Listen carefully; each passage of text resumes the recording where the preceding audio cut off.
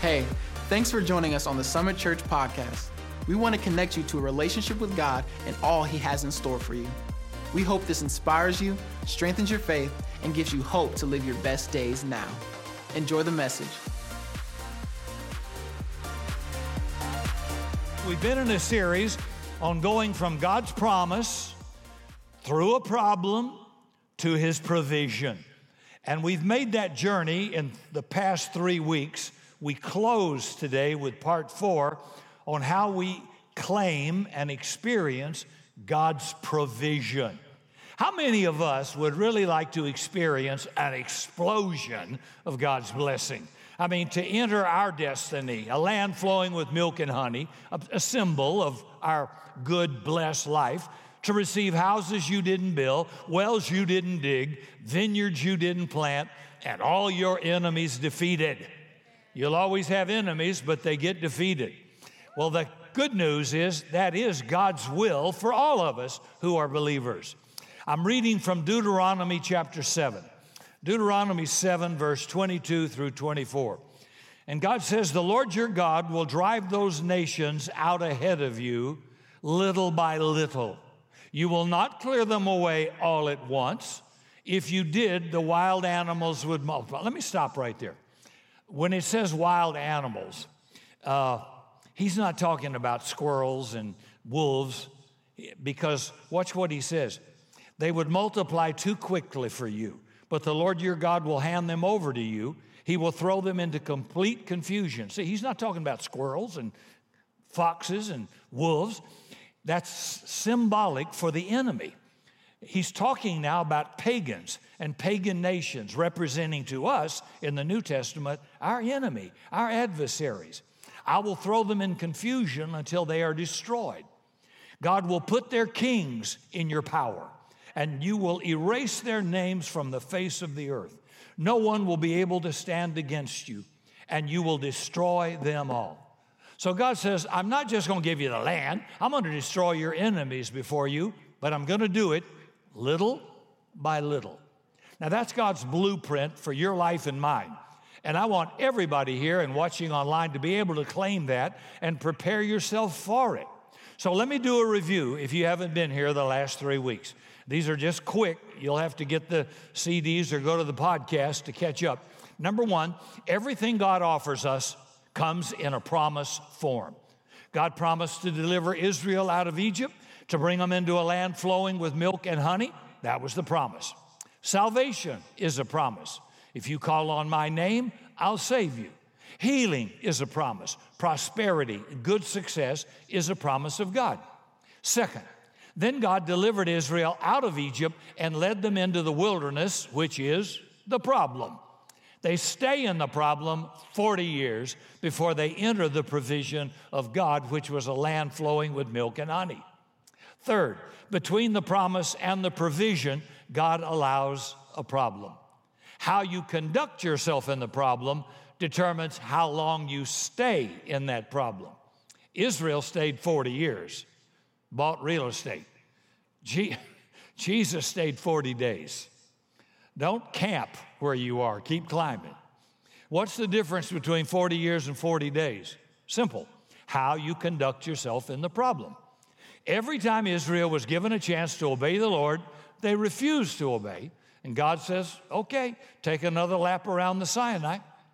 Let's say God gives you a promise to save your child, and you respond with great joy, and your son is a rebel, but you expect good things because you've got a promise from God that that child will be saved.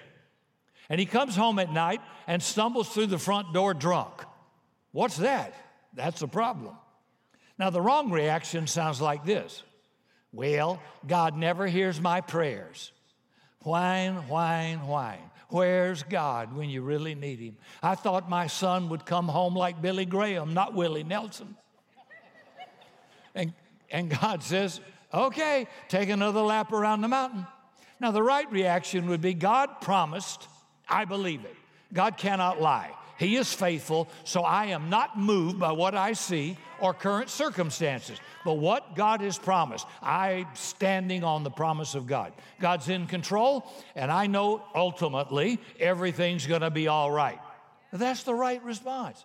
See, your reaction to the problem is based on your conviction, not your circumstances or emotion. Don't allow your emotions to dictate your future. Allow God's word, which is the solid rock of our faith and the foundation of your future. Since his word never changes, I'm going to build right on that. And I have all kinds of emotions. My emotions change 3 or 4 times a day. How about you? If I drive, they really change, but they change depending on what information comes in, up and down, up and down. One morning, a wife said to her husband as he's leaving for work, "I bet you don't know what day it is." He said, "Well, of course I do." At 11 a.m. that morning, a delivery boy knocked on her door and hands his wife 2 dozen roses. At 2 p.m., a box of her favorite chocolates arrived. At 5 p.m., a designer dress was delivered to her door. Well, the husband comes home beaming and grinning ear to ear. And the wife says, "Well, George, first the flowers, then the chocolates, then the dress. It's the most wonderful Groundhog Day I've ever had." Men, at least look at your calendar. Number 4, we said the bigger the promise, the bigger the problem. $1 million promise produces $1 million problem. To whom much is given, much shall be required. There's no $10 problem for $1 million promise. Number 5, you'll be known by the problems you solve or the problems you create. Your destiny, your future, your level of success is riveted to that one thing. 6th, we said the problem that irritates you the most is usually the problem God assigns you to solve.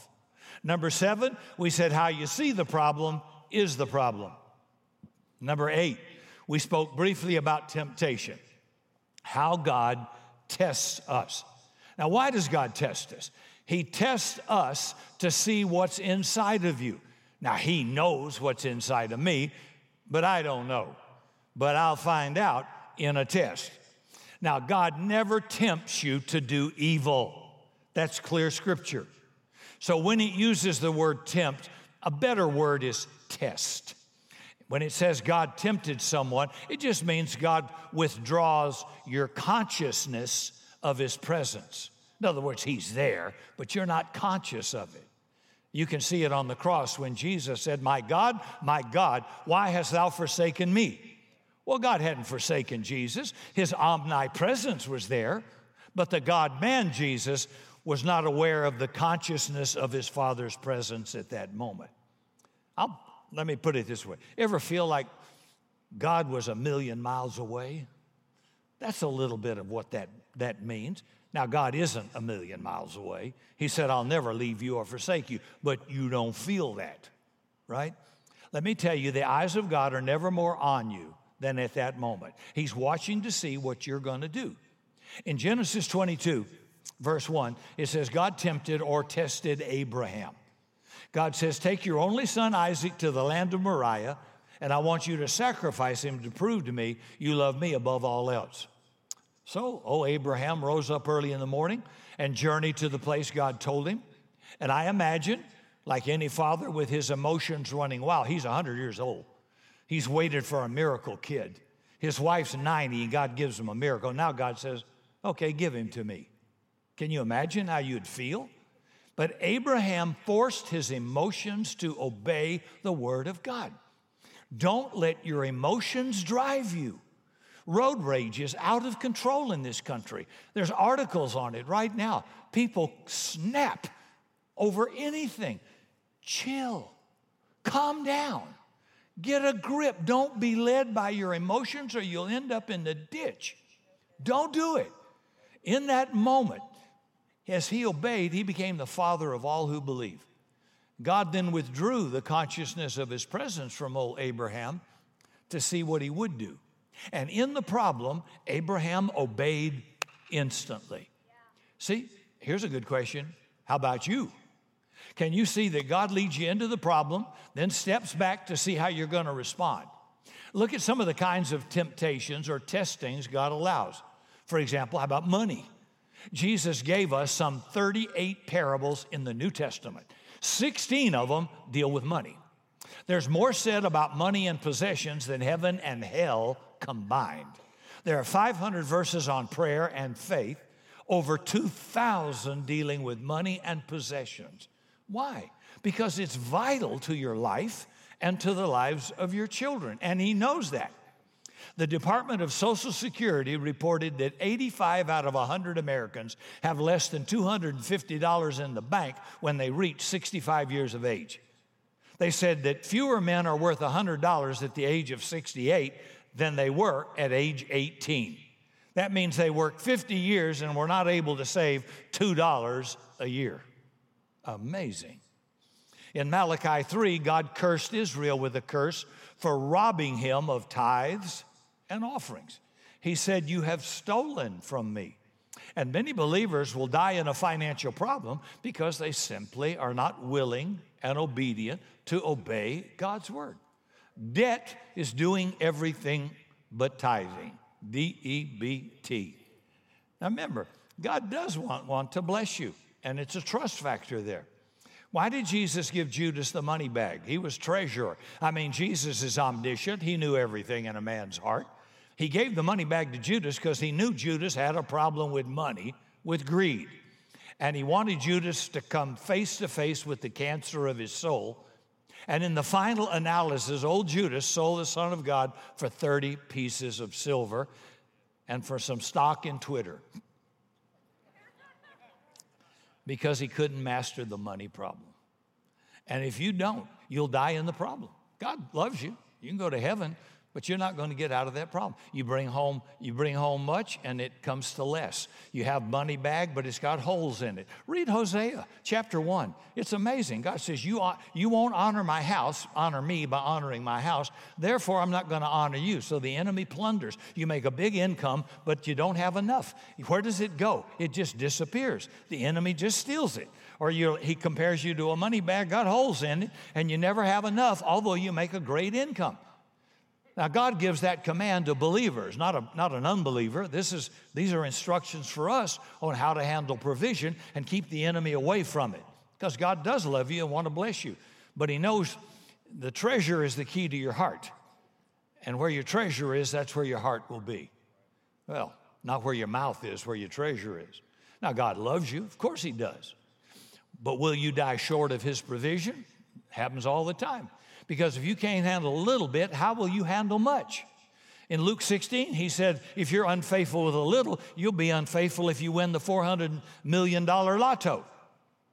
But I won't, Lord, and I hope you'll let me. We'll be debt-free, folks, and a gym will be going up out there. I've asked the Lord all the time, go ahead, test me. Test me. I'm ready. I've walked this way a long time. I'm not going to end up with 14 cars and 16 houses and 4 jets. Now, we'll have a great gymnasium with classrooms, and we can do a lot for other people and other ministries that serve the poor and the needy in other places. I don't need another car. You know what? I think it was some entertainer who had about 13 luxury cars because he was doing so well, and his daddy said, son, you can only put your rear end in 1 car at a time. You don't need that many cars. Now, what you don't learn will ultimately master you. Isn't that true? What you can tolerate, you'll never change. You may not like it, but you can tolerate it. And as long as you can tolerate it, it will continue to master you. Nothing will change. You've got to get sick and tired of being sick and tired. And when that happens, change can occur. Then God not only tests your finances, he'll test your emotional life.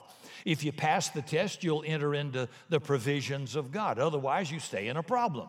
Take Moses, for example, a great leader, but he was a passionate man who had a temper problem. Anybody out there got a temper problem? God told him to deal with it. And when we first see Moses, he kills an Egyptian. So he fails test number 1.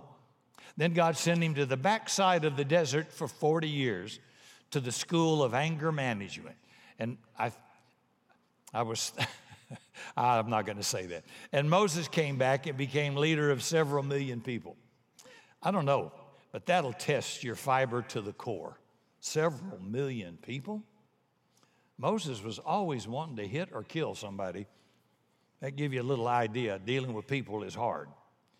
Well, he comes down from Mount Sinai where he had just spoken to God face to face. He comes down with the 10 Commandments, and he sees the people worshiping a golden calf.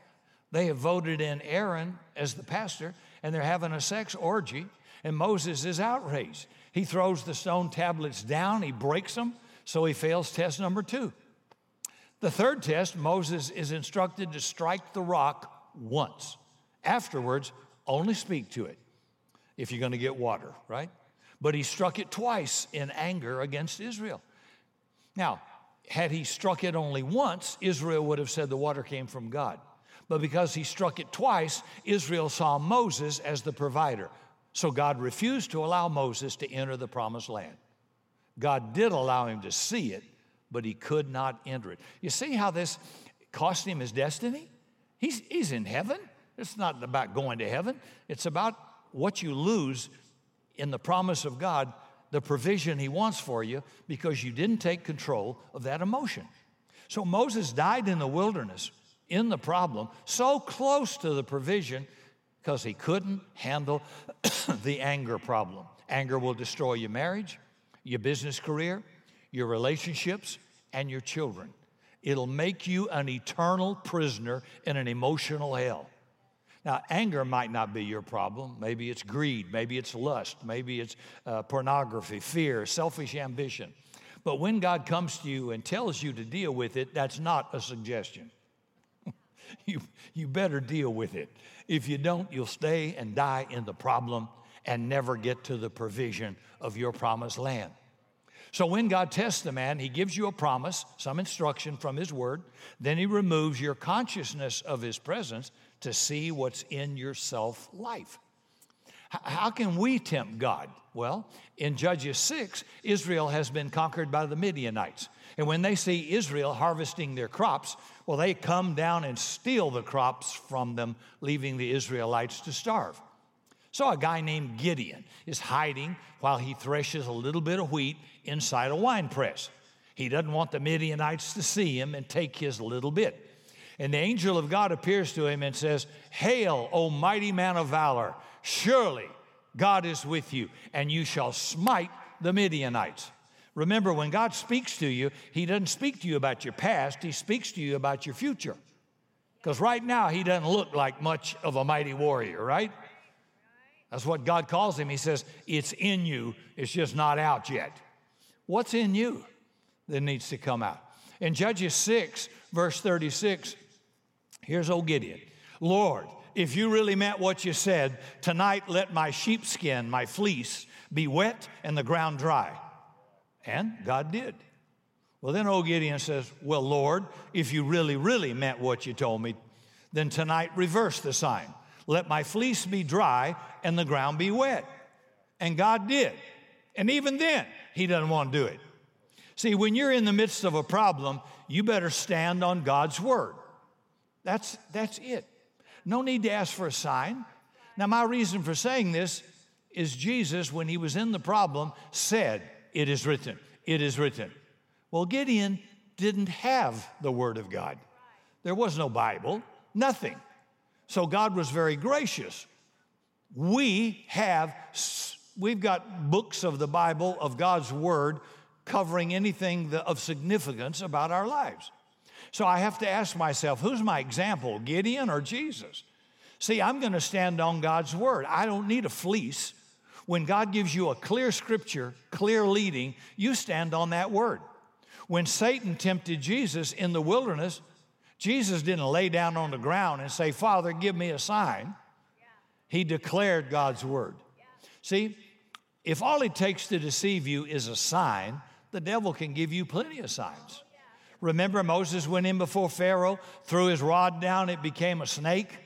And 2 Pharaoh's magicians came in, they threw theirs down, they became serpents too. But Moses' snake ate their snakes. That's a good time to sing, "I Feel Like Traveling On." All them snakes going on. So quit waiting for a sign. Stand on God's word. Refuse to be controlled by your emotions. Be controlled by what God said in his word. And don't be led by fleeces. Be led by God's clear scripture. In Romans 14, Paul writes, "For as many as are led by the Spirit of God are the sons of God. So in the New Testament, we don't need a fleece. We have the never-failing promises of God. And God's promises say you're going to have houses you didn't build, wells you didn't dig, vineyards you didn't plant. God says he will send his angels before you and behind you. God has said that you are more than a conqueror through Christ, that he's going to give you the power to kick the giant off your territory, the power to stand and enter the promised land.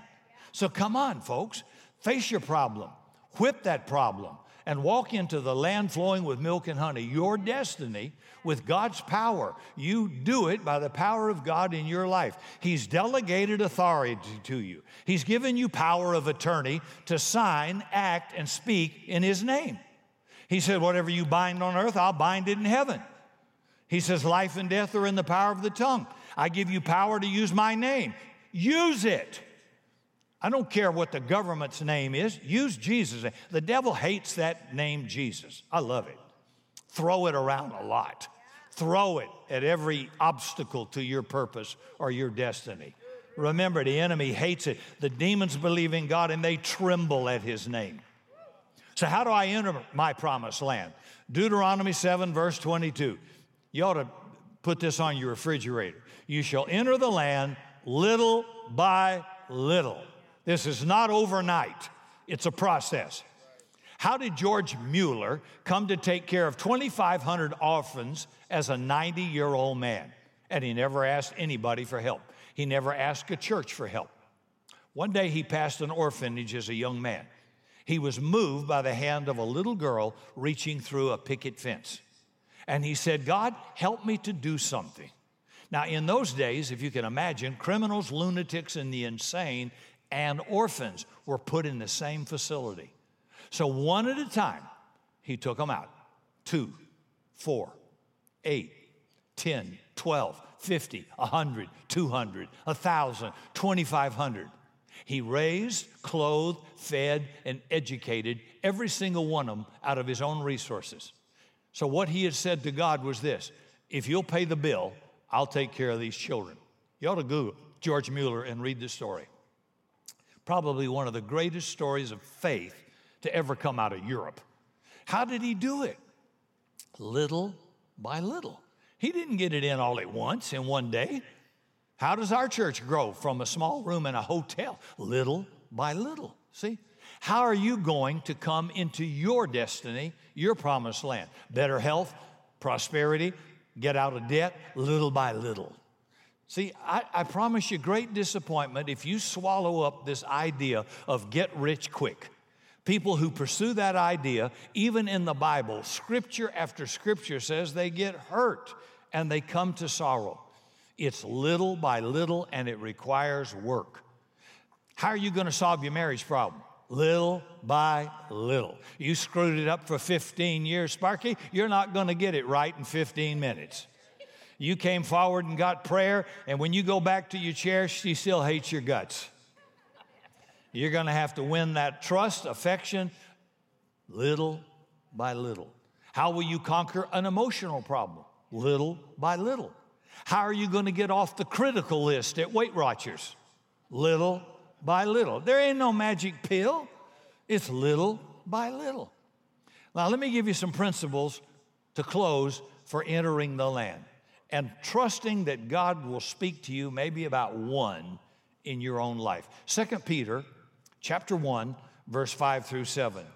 But also for this very reason, giving all diligence, add to your faith virtue, to virtue knowledge, to knowledge self-control, to self-control perseverance, to perseverance godliness, to godliness brotherly kindness, and to brotherly kindness love. So let's look at what he says. Number one, add to your faith.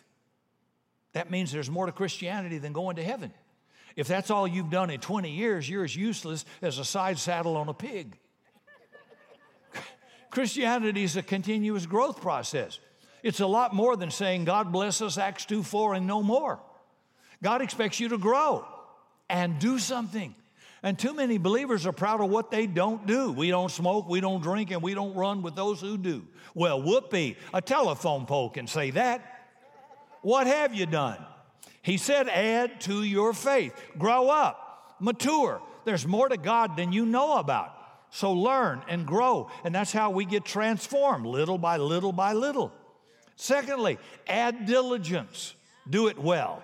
Every job you do is a portrait of the person who does it. If you do a sloppy job, you're sloppy. Give it all you got, and then give it a little bit more. That's called the second mile.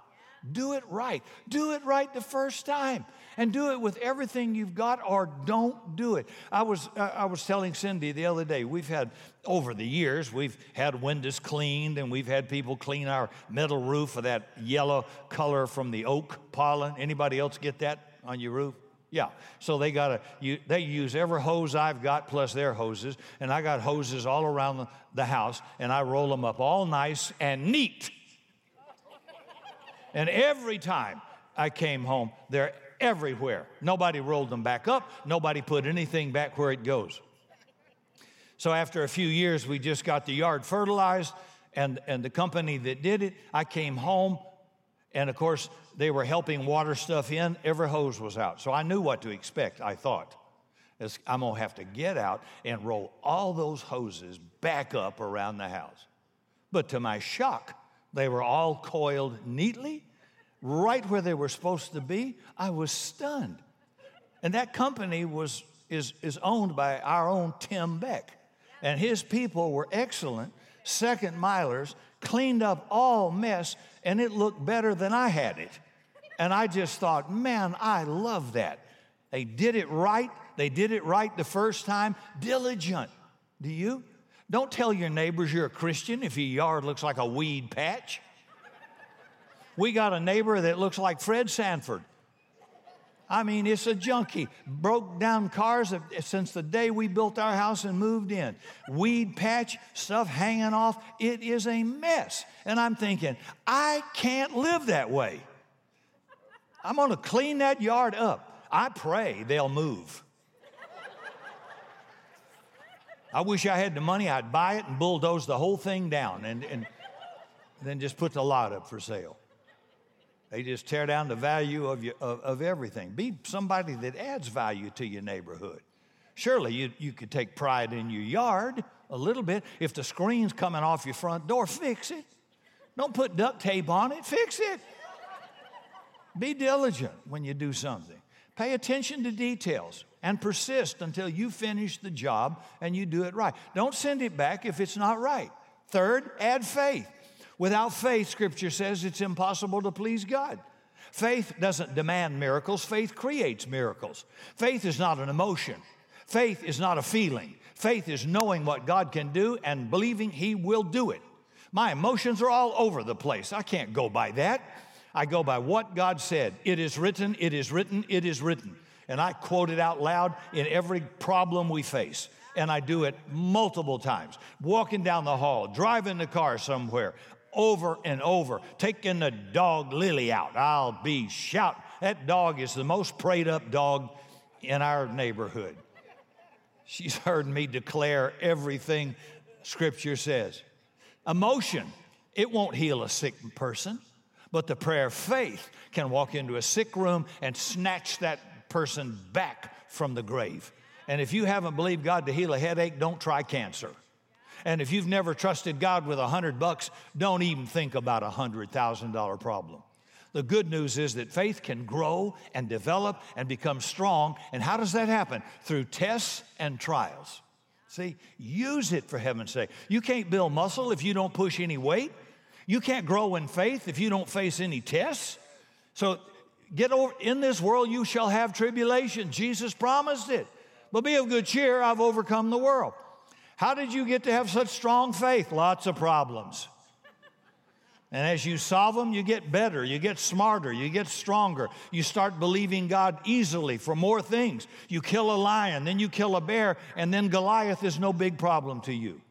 See how God does it little by little by little? And then fourth, add virtue, he says. Virtue is power.